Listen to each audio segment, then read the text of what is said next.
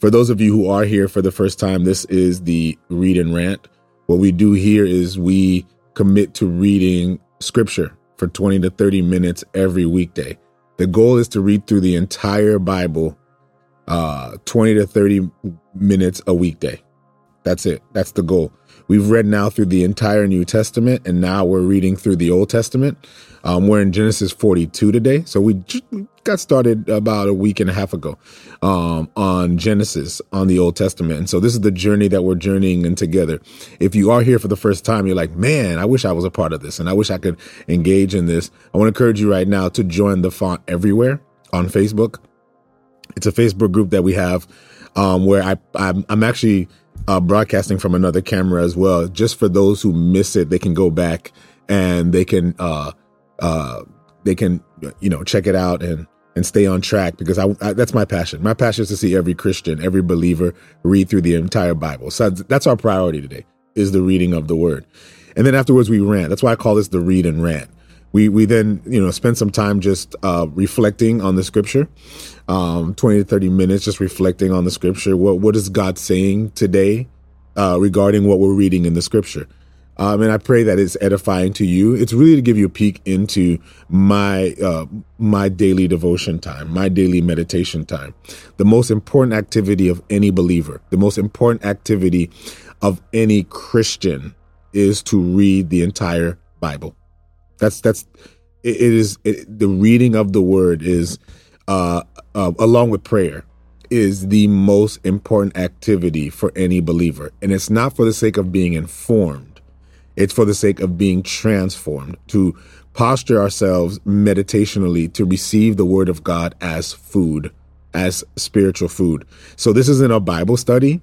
There are times where we kind of engage in some study elements to the scripture, but this is primarily for your spiritual edification. It's a devotion in a sense, but it's more of a meditation. So yes, I want to invite you guys, go and check it out. This particular Read and Rant will be available right after this on our Facebook group. And I also have a podcast, which is probably about a month behind what we're doing now. But I also, I'm recording the audio of this as well, so that you can engage with us on the Read and Rant podcast. So check it out. Yes, Jason, one of the things that I love what I'm hearing from people, and they're giving the testimony now to say, hey, something is really changing in me for real. Like, my life is actually transforming as I'm reading the word. That's what I want you to see, actually. I want you to see how it actually transforms your lives. Now, will you become an expert of the scripture reading through it? No. As a matter of fact, you may actually start reading and you're like, I don't even understand what I'm reading. Just keep on reading. That's what the word of God is. His words are spirit. And so even if you don't fully understand what you're reading, it still does a work in you. It still transforms you. And I love hearing it. I've told this to people. If you engage with me in the reading of the scripture or in your own time, I'm just doing it with you. But if you were to engage in reading the scripture and commit to doing that, if you actually committed to doing that for 20, 30 minutes a day, it would transform your life. I promise you that. I promise you that. You don't need me to do it, but I'm glad to do it with you.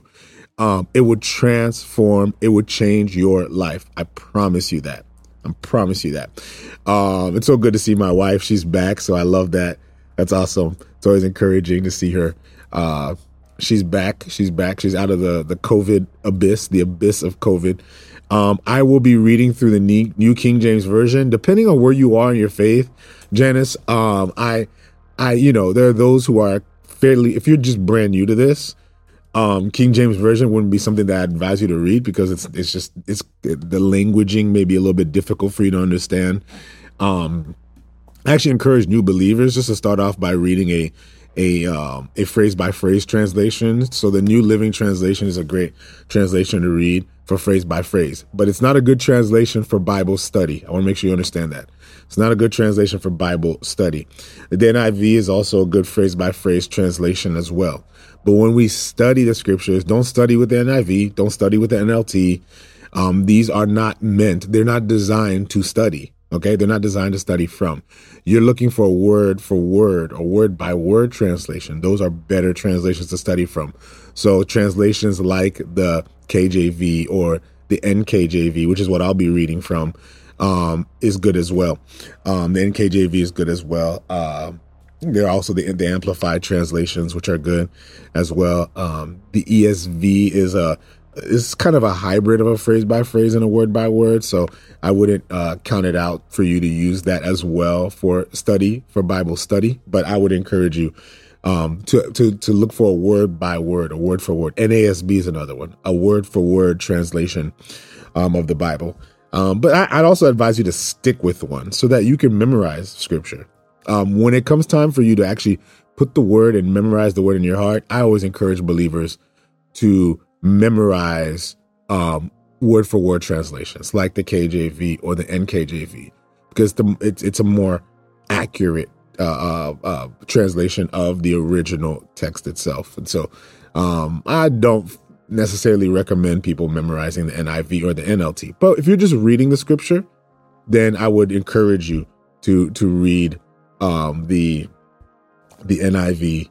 So if you're just new to it, the NLT I think is probably my favorite phrase by phrase translation. But yeah, today we're going to read. And what we're going to do is in our time of reading, we're going to ask 3 questions prayerfully. What is God revealing concerning himself? What is God revealing concerning people? And what is God revealing concerning me? For you, as you read this, that's the question you're asking, is what is God revealing concerning you? And so we're going to be looking at Genesis 42, and then we're just going to go where the Spirit leads. I'm going to read. I have nothing planned. I'm just going to go where God leads us. I know we're a little bit behind, so let's get right to it and see if we can get maybe a good 20 minutes in, okay, with reading. Father, we bless you today. We thank you for all that you're doing. We thank you that you not only incline your ears towards us to hear our prayers, to hear our requests, as you promised that we would make them known to you, but Father, we're also grateful, Lord, that you speak. You are a speaking God, that you speak, Lord, through your creation, that you speak, Lord, through your people, and more importantly, that you speak through your word.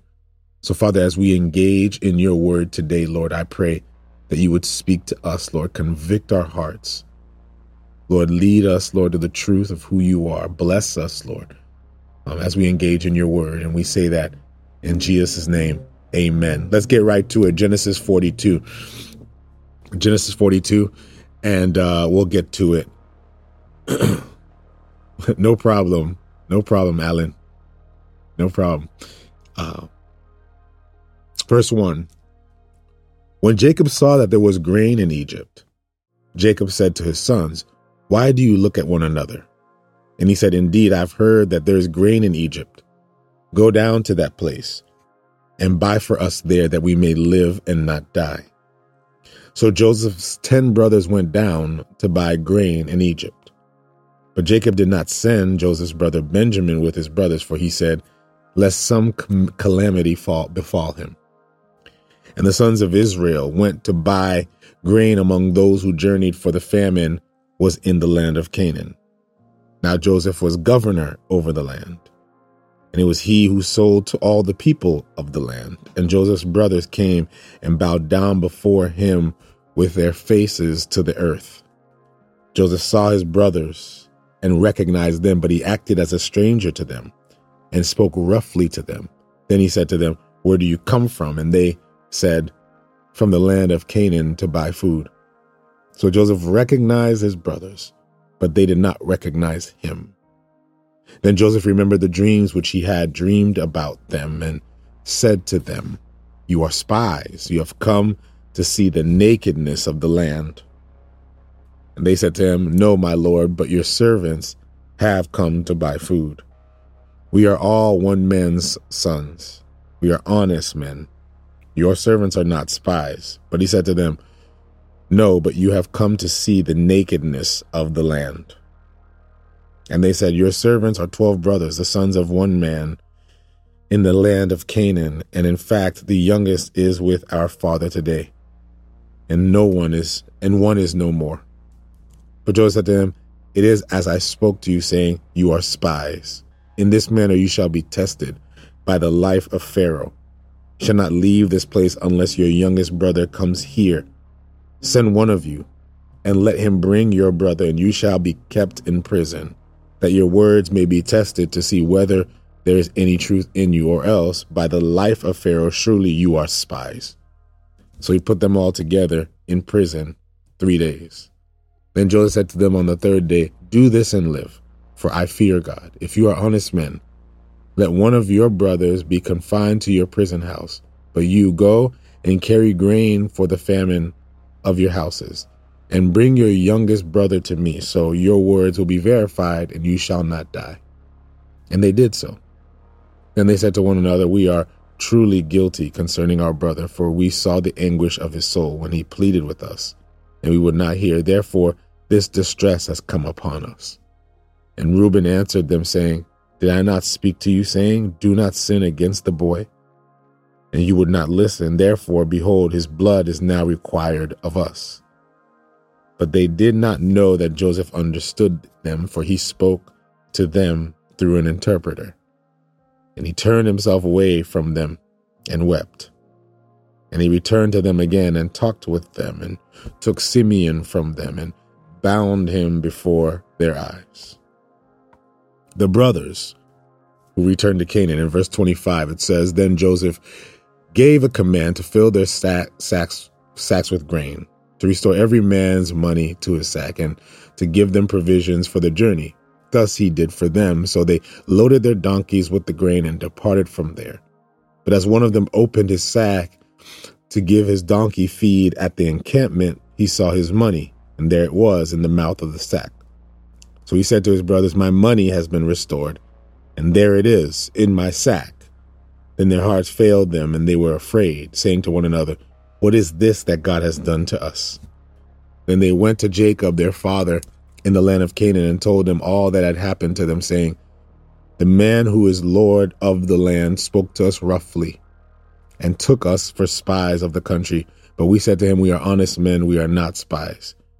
We are 12 brothers, sons of our father, one is no more, and the youngest is with our father in this day in the land of Canaan.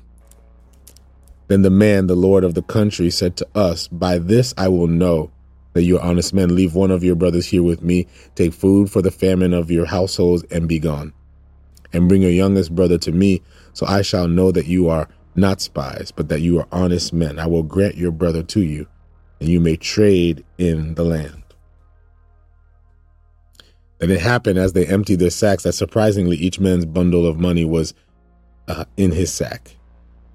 And when they and their father saw the bundles of money, they were afraid. And Jacob, their father, said to them, you bereaved me. Joseph is no more. Simeon is no more. And you want to take Benjamin. All these things are against me. Then Reuben spoke to his father, saying, kill my 2 sons if I do not bring him back to you. Put him in my hands, and I will bring him back to you. But he said, my son shall not go down with you, for his brother is dead, and he is left alone. If any calamity should befall him along the way in which you go, then you will bring down my gray hair with sorrow to the grave. Now the famine was severe in the land. And it came to pass, when they had eaten up the grain which they had brought from Egypt, that their father said to them, go back, buy us a little food. For Judah spoke to him, saying, the man solemnly warned us, saying, you shall not see my face unless your brother is with you. If you send our brother with us, we will go down and buy you food. But if you will not send him, we will not go down. For the man said to us, you shall not see my face unless your brother is with you. And Israel said, why did you deal so wrongfully with me as to tell the man whether you had still another brother?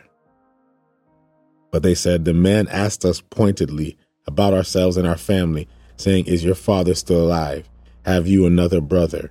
And we told him according to these words. Could we possibly have known what he would say? Bring your brother down?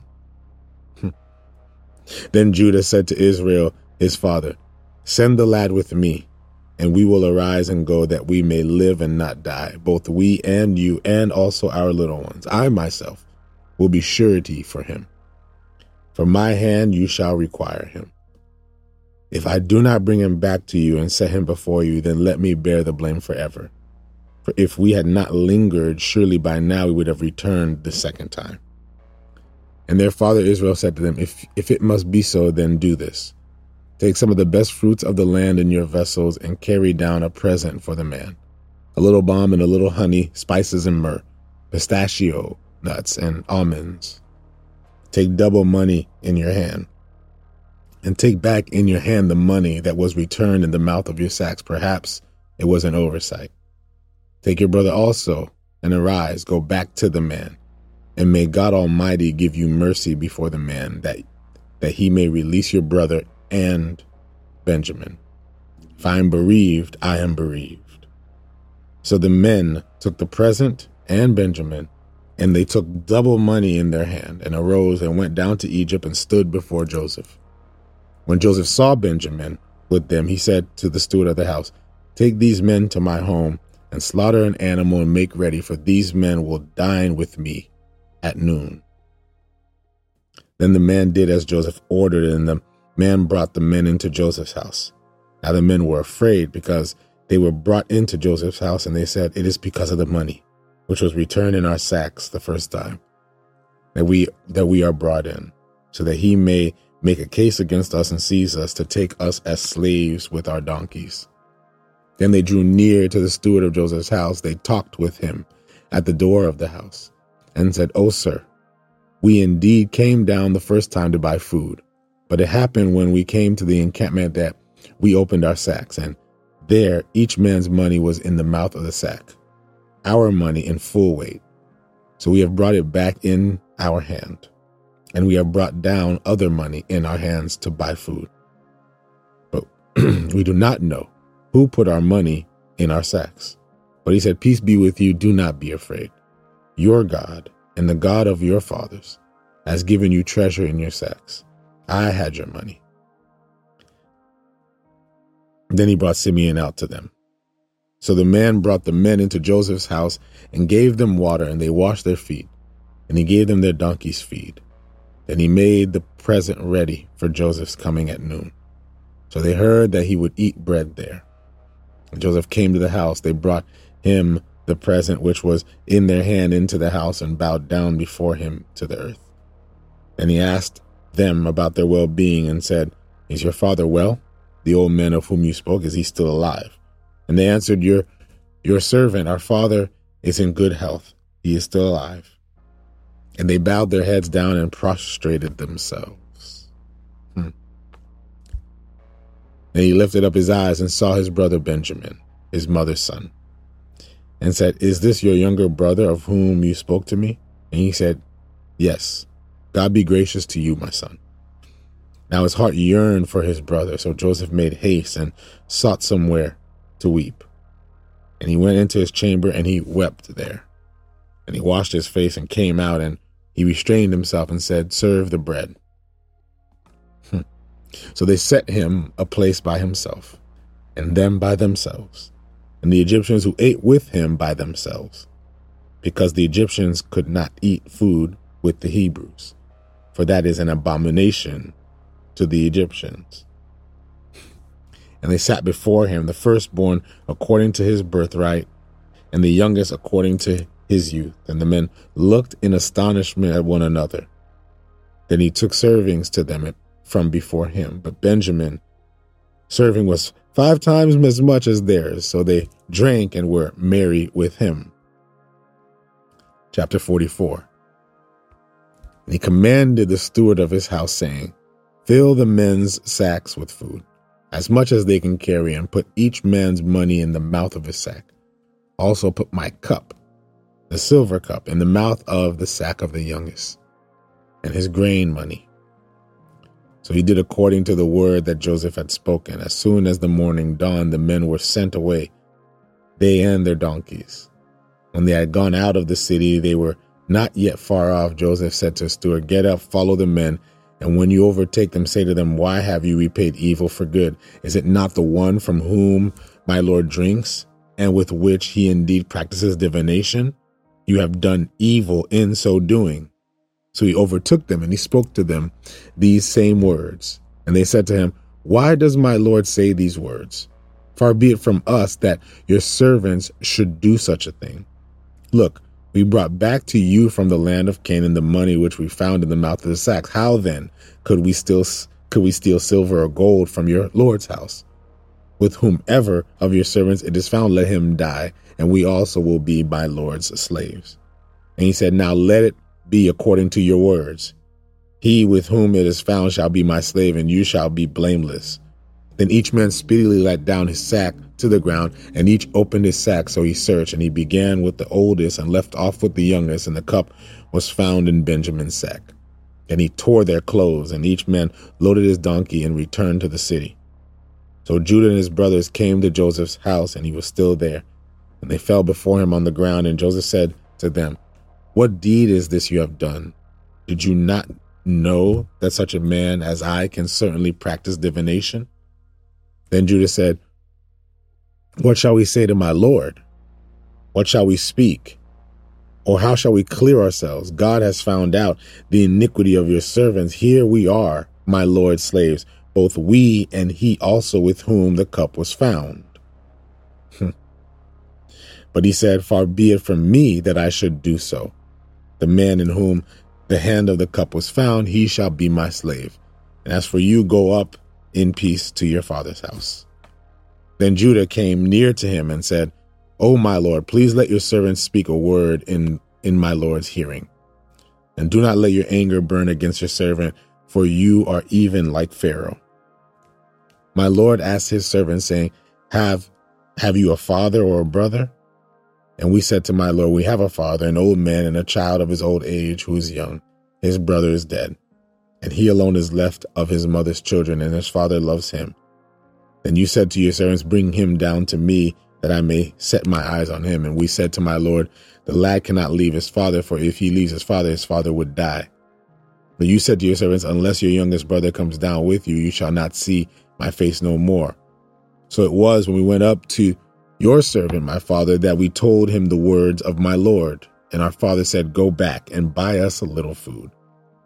But we said, we cannot go down if our youngest brother is with us. Then we will go down, for we may not see the man's face unless our youngest brother is with us. Then your servant, my father, said to us, you know that my wife bore me 2 sons. And the one went out from me and said, surely he is torn to pieces, and I have not seen him since. But if you take this one also from me, the calamity that befalls him, you shall bring down my gray hair with sorrow to the grave. Now, therefore, when I come to your servant, my father, and the lad is not with us, since his life is bound up in the lad's life, it will happen when he sees that the lad is not with us, then he will die. So your servants will bring down the gray hair of your servant of our father with sorrow to the grave. For your servant became surety for the lad to my father, saying, if I do not bring him back to you, then I shall bear the blame before my father forever. Now, therefore, please, let your servant remain instead of the lad as a slave to my Lord, and let the lad go up with his brothers. For how shall I go up to my father if the lad is not with me, lest perhaps I see the evil that would come upon my father?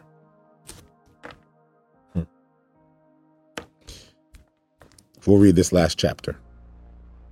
Then Joseph could not restrain himself before all those who stood by him, and he cried out, make everyone go out from me. So no one stood with him while Joseph made himself known to his brothers. And he wept aloud, and the Egyptians in the house of Pharaoh heard it. And Joseph said to his brothers, I am Joseph. Does my father still live? But his brothers could not answer him, for they were dismayed in his presence. And Joseph said to his brothers, please come near to me. So they came near. Then he said, I am Joseph, your brother, whom you sold into Egypt.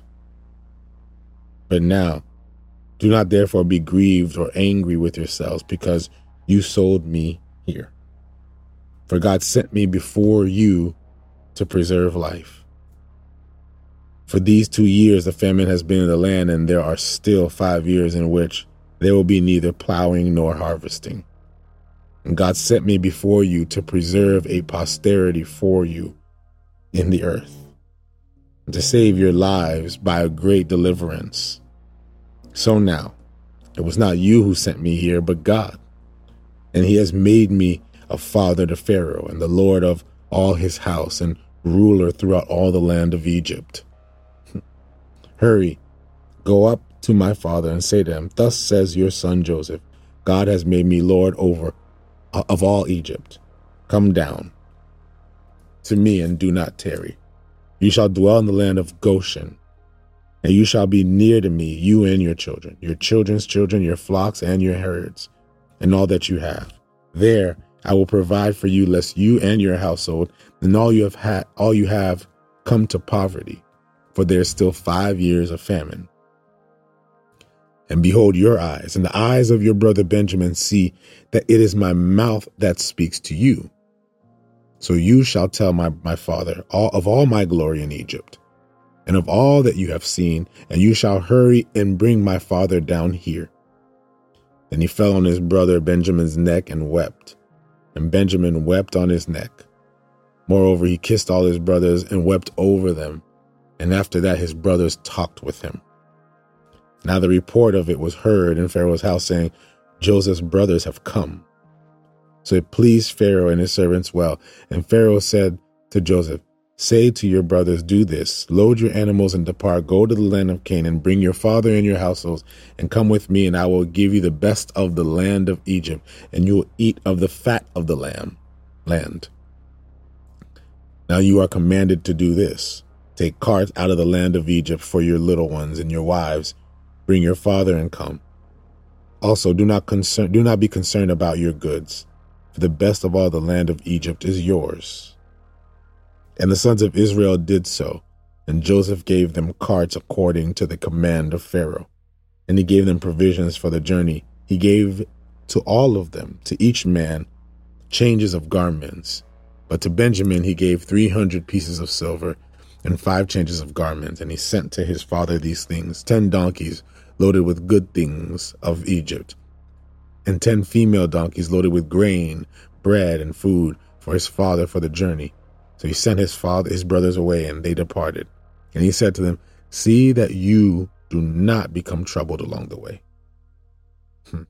Then he went up out of Egypt and came to the land of Canaan to Jacob their father. And they told him, saying, Joseph is still alive, and he is the governor over all the land of Egypt. And Jacob's heart stood still because he did not believe them.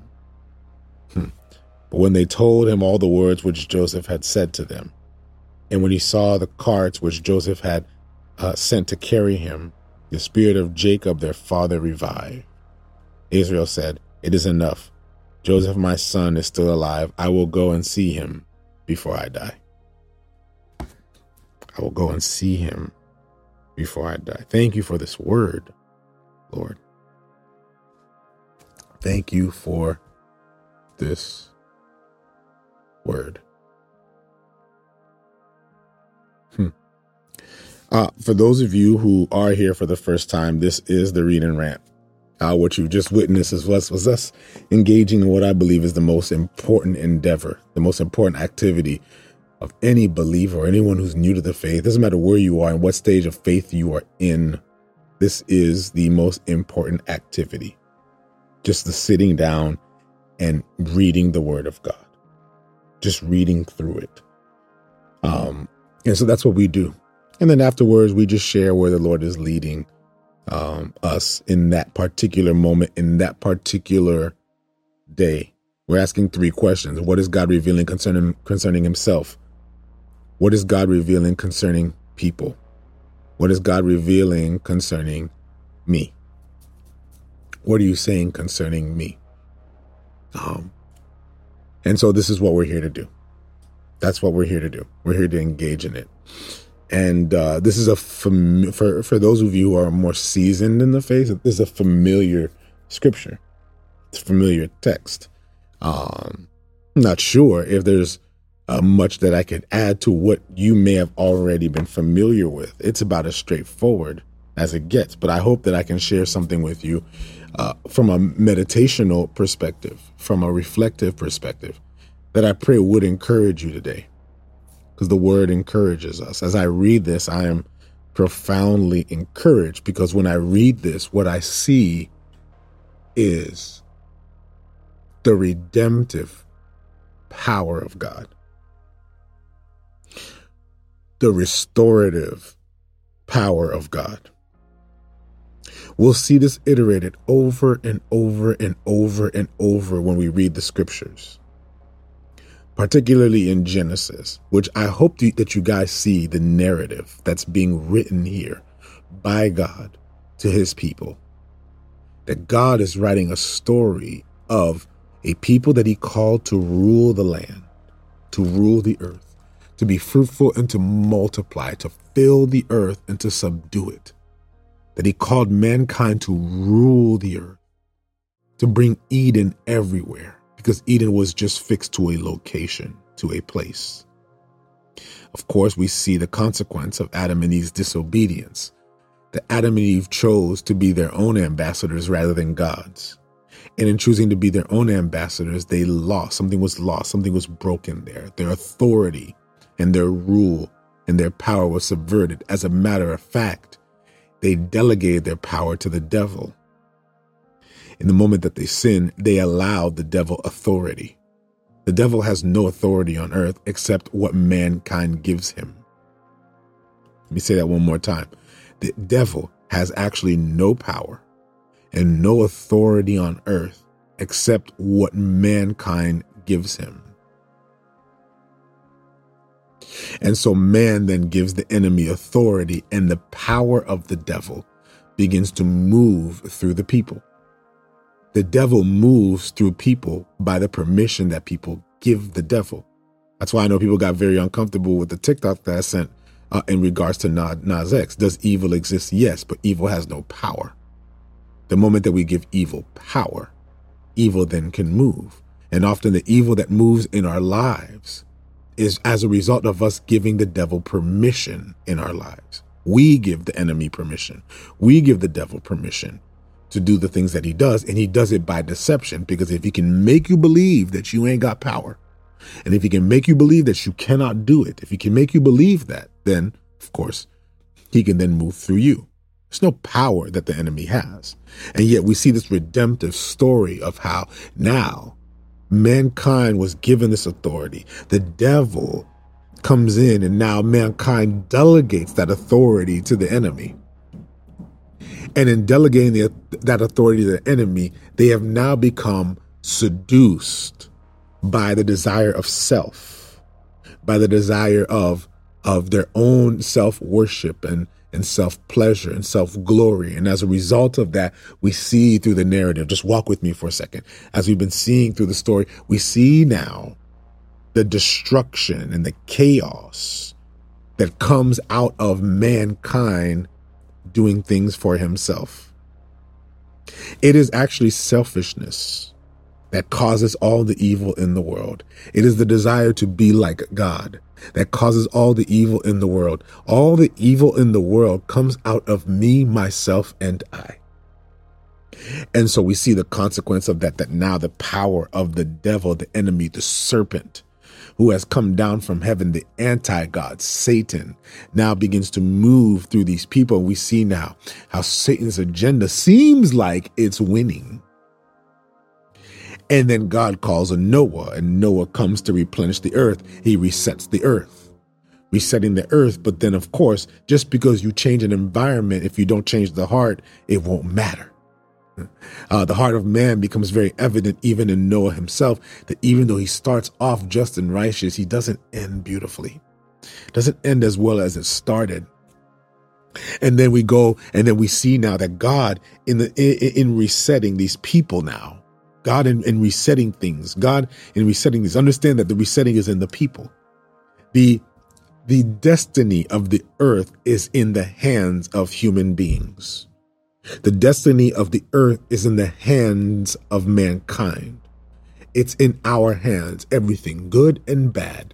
The survival of the earth, the flourishing of the earth comes, it rests, it rises, and it falls on mankind.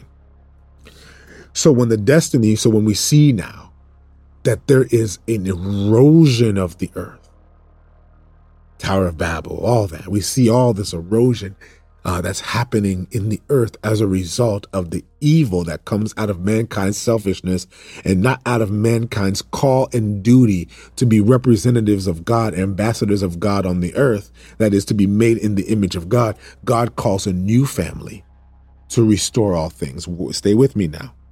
He calls a new family, a specific family, and he's using this family as the backbone in order to bring restoration and renewal. From the beginning, God has been in the business of restoring the world. God has always, from the beginning, been in the business of making all things new. And watch this now. God is making all things new through the decisions that mankind executes on the earth. God's promises are yes and amen. How they are executed are determined by us. So we have been given free will, and yet what God decrees will come into fruition. We know how this thing ends. Reading Revelations is a cheat code before you read, when you read the Old Testament, because we know what this leads up to. And yet here we are now, right? We're here now seeing how God is instituting this family. He's instituting this family. Abraham bears Isaac, and we see the mess that comes out of that. And then Isaac, right?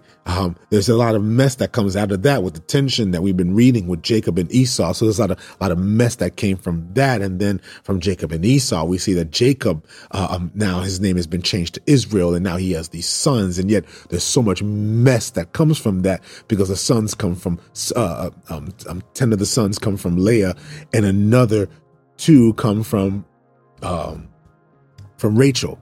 And so we see now that this family is a blended family. Doesn't look like what we would have expected. And yet God had instituted his promise through this family, through this bloodline, through these people. As often as they have made mistakes, and as often as they've made their errors, and as often as they've lost their way, God was always in the business of reorienting them and restoring them for the sake of his glory, so that his mission, his plan, and his glory would come into fruition. God will get something good out of something bad, because God is a restorer. That's what he does. That's how he operates. And yet God is writing this story. And he's giving us these flashes and these flashes and these flashes and these flashes of how he's going to make, how this thing's going to end and how things will be restored. He's giving us remnants of Jesus. He's telling us, I've got a plan here, family, and I'm running it through this family. And the culmination of that plan will be in Christ on the cross. Okay, hold on. Stay with me. I don't have anything planned. I'm just working this through because I want to walk you to this point of the story, because if there's anything that I'm encouraged by the reality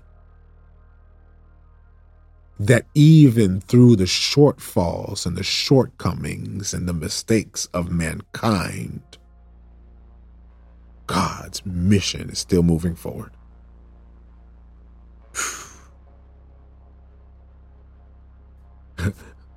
Even through all the mistakes and the sins and the errors of our ways, God is still instituting his glory through it.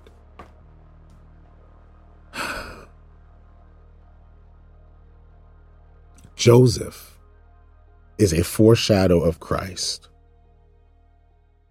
Joseph is a foreshadow of Jesus Christ. We see Joseph being sold as a slave to the people of Egypt, where the chosen people are selling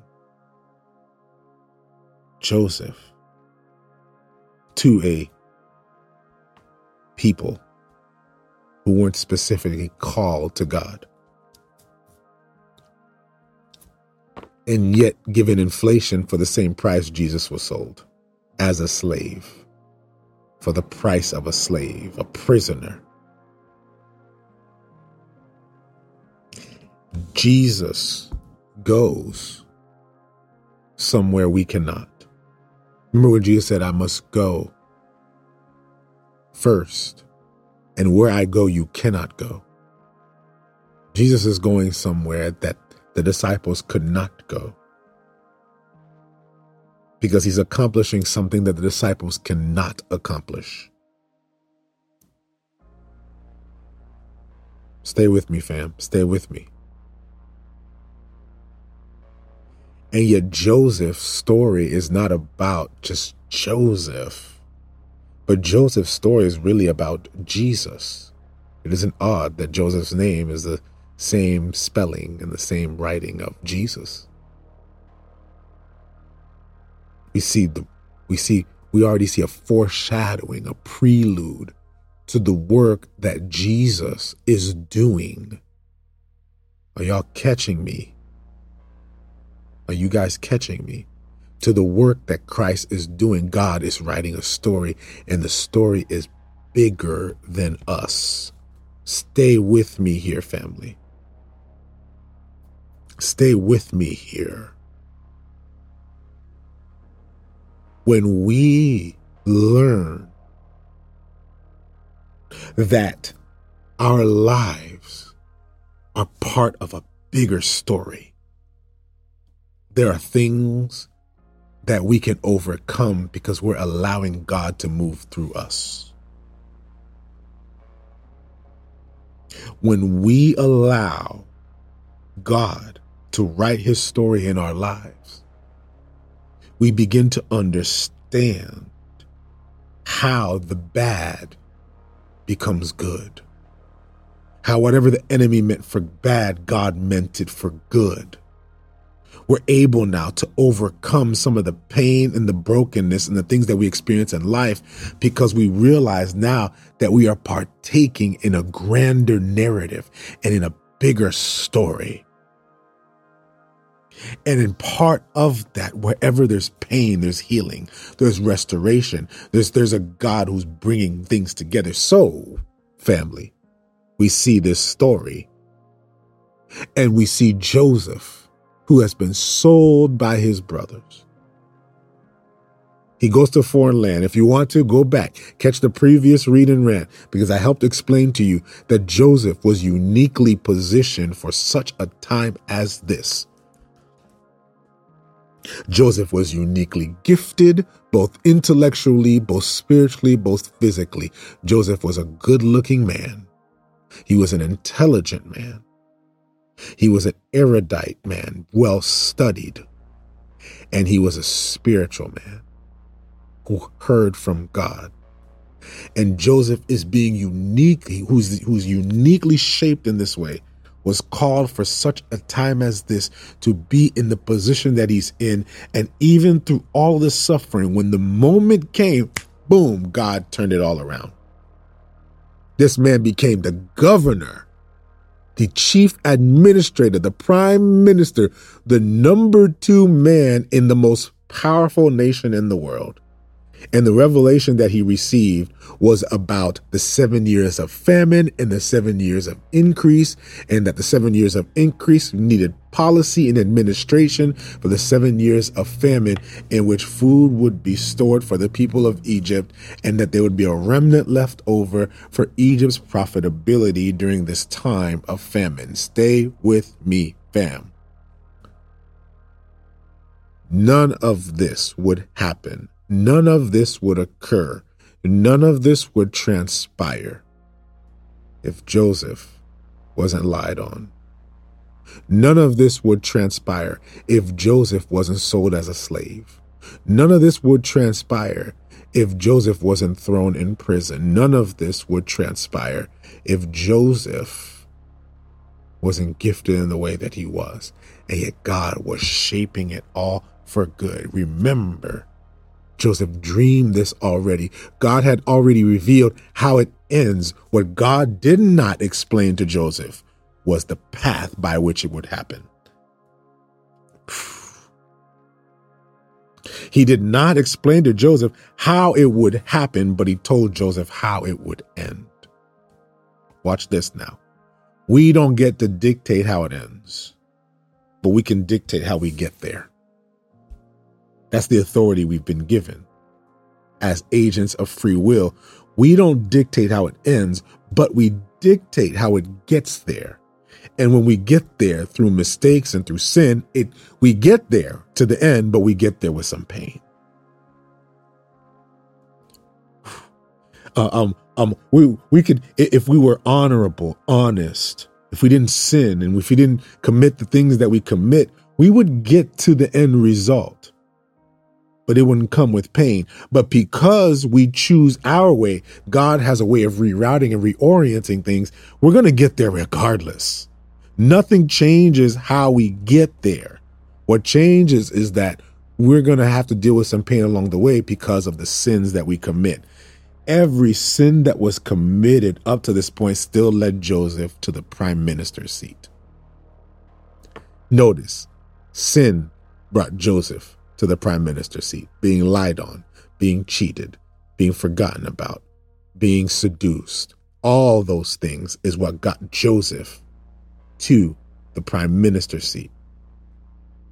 But just because Joseph is there, and now I'm getting to my word, just because Joseph is there doesn't mean Joseph isn't facing hurt. Just because he gets there doesn't mean he didn't suffer pain. I say this to you, family. Please hear me as I minister to you this moment. Is that God gets us to where we need to go. And along the way, we deal with people who sin. We deal with people who sin against us, who lie on us, who cheat. We've lied on people. We've cheated. We've done all those things. We commit these sins, and we have sins committed against us. And in the end, it leads to destruction. Man does what is right in his own eyes, and in the end, it leads to destruction. And so we face pain. God still gets us where he needs to get us. We just get there with some pain. And for many of us, we get to where God wants to take us, but we don't get to fully enjoy the remnant of it because we're still making it about us.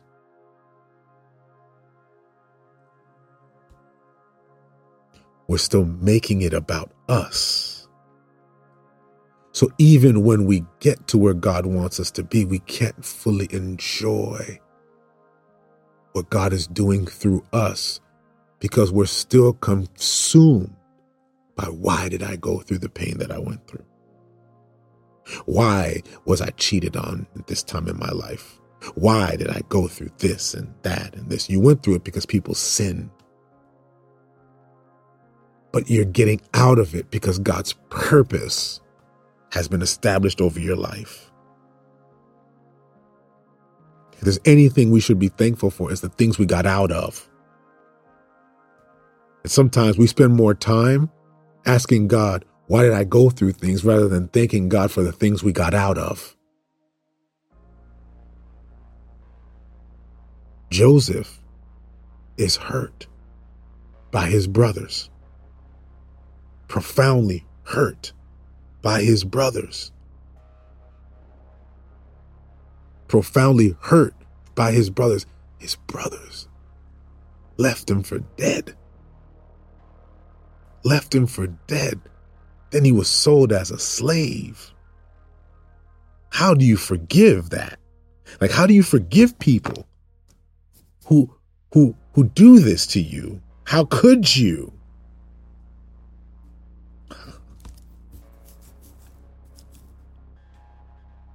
Notice that when Joseph finally sees his brothers, we see the dream that he had that came into fruition. His brothers are bowing down to him in chapter 42. And chapter 42, verse 9 says, Then Joseph remembered the dreams which he had dreamed about them and said to them, You are spies. You have come to see the nakedness of the land. Joseph remembered. That's the part I want you to. Joseph remembered the dreams. He remembered at that moment as his brothers are bowing, God goes, See, Joseph, I told you. Oh, fam, stay with me. See, Joseph, I told you how this would end. I didn't tell you how you'd get there, but it ended the way I promised it. Oh, and then Joseph has this discourse with his brothers. And in verse 24, it says, and he turned himself away from them and wept. Then he returned back to them. Joseph was so overwhelmed with emotion that he had to run out of the room to weep, clean himself up, and go back into that room.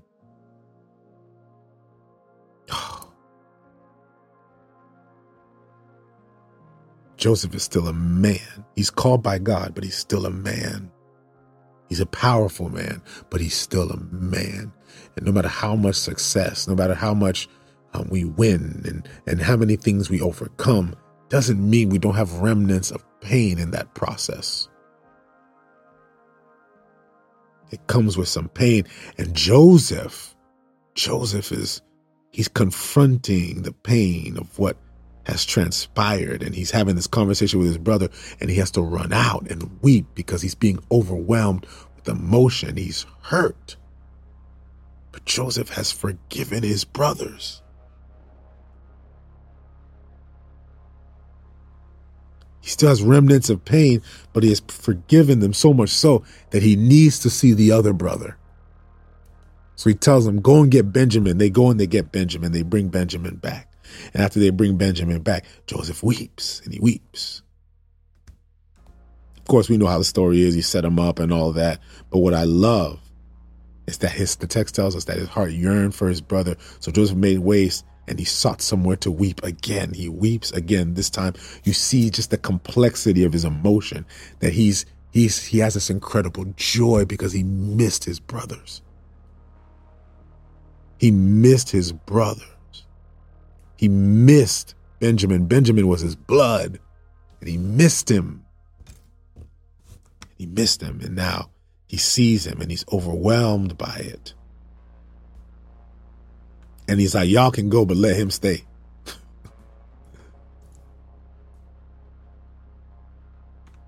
9:01. I'm going to close with this thought. I want you to see it, because this is where we're going.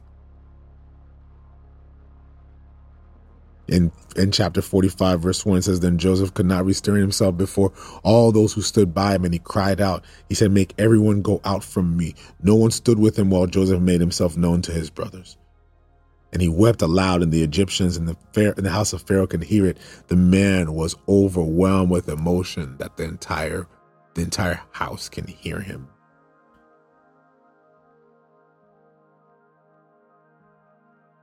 And he says to his brothers, I am Joseph. Does my father still live? Imagine how many years have transpired. How much he's changed in his facade. And he hasn't spoken Hebrew. He hasn't spoken the language. He's been speaking Egyptian. And he's speaking the Egyptian language. And he's been steeped in Egyptian culture. And he's dressed like an Egyptian prince. They didn't even recognize him because it's been so long. And to them, he's been dead and gone, and yet he lives.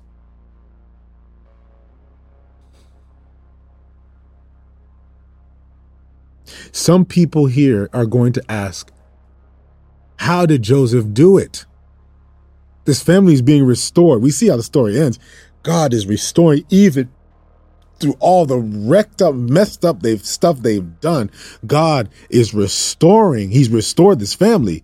We see it happening. We see it transpiring in this moment. But if anybody's asking here today, how is Joseph, where does Joseph get this ability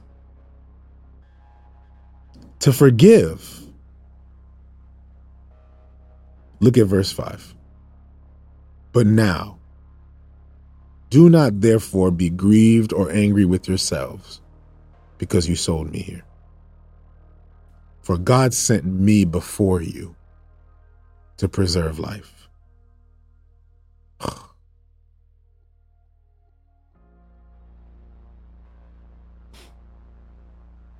All those years. All those years. Imagine all those years as a slave boy. All that time in prison. Imagine all the things he was thinking. Why am I going through this? Why am I going through this? Why am I going through? What have I done to go through this. And then he gets put in position and he begins to see that God just switches things around. And then, oh, I get it. I get it, God. I get it, God. I got it. I got it. Yes, I got it. This was never about my brothers. This was never about me. This was about a bigger plan and a bigger mission. This was about something way bigger than me. God sent me before you to preserve life. I needed you to do this to me. Still hurts, but I needed you to do this to me. I needed this to happen in my life. I needed to transpire. That's what I needed. I needed that. I needed that because that is what positioned me to preserve a people. God brought me here through your lying and cheating and stealing and all of that. He brought me here through your sins against me to preserve our posterity. Verse 7, he said, and God sent me before you to preserve a posterity for you in the earth and to save your lives by a great deliverance. God called me to save you. You had to lie to me and cheat to me for me to save you. Every time we think about the people who lied on us, how many times did we lie on God? For as many times as people have cheated on us, how many times have we cheated on God? For as many times as God has represented us, how many times have we really represented him well?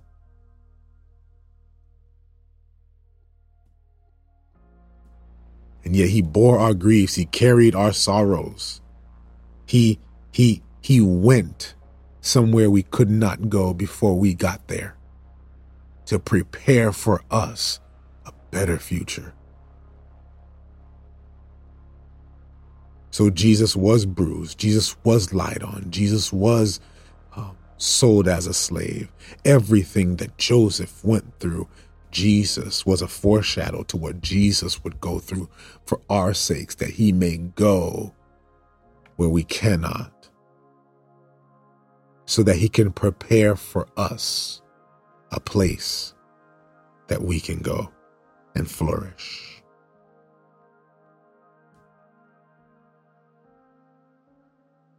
Now, because of your sins, brothers, there's a city called Goshen waiting for you.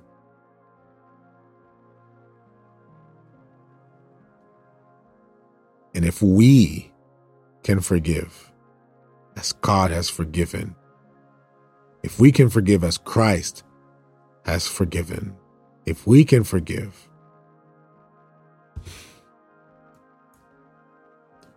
what gives us the power to forgive is to know this is not about us. It's not about us. It's way bigger than us. The moment you accept this reality is the moment you get the power to forgive and to say, okay, I see what God is doing here. I can't understand all of it and it hurts. Doesn't take away from the fact that it hurts. But I'm suffering with Christ right now. I'm partaking in the sufferings of Christ. Joseph was a foreshadow of Christ's suffering. We are the remnants of it now, that we may know Christ and that we would take fellowship in his sufferings, that we may attain the resurrection. God is using you through the pain that happens in your life, and yet God is restoring you and restoring those around you through the power that he's giving you to forgive. There's power in pain. There's power in the gospel. There's power in Jesus. May we receive that power today. Father, we thank you for all that you're doing, Lord, in us and through us. We thank you, Lord, that your word, Lord, teaches us and instructs us that you are still restoring things even when we are messing up. That whatever the enemy means for bad, Lord, that you are, Lord, reorienting it for good. And so, Father, I just thank you for each and every person who's here. I pray, Lord, that you would bless us, Lord, with this word. Let us be reminded throughout the day as we engage with you. And we say that in your name we pray. Amen and amen.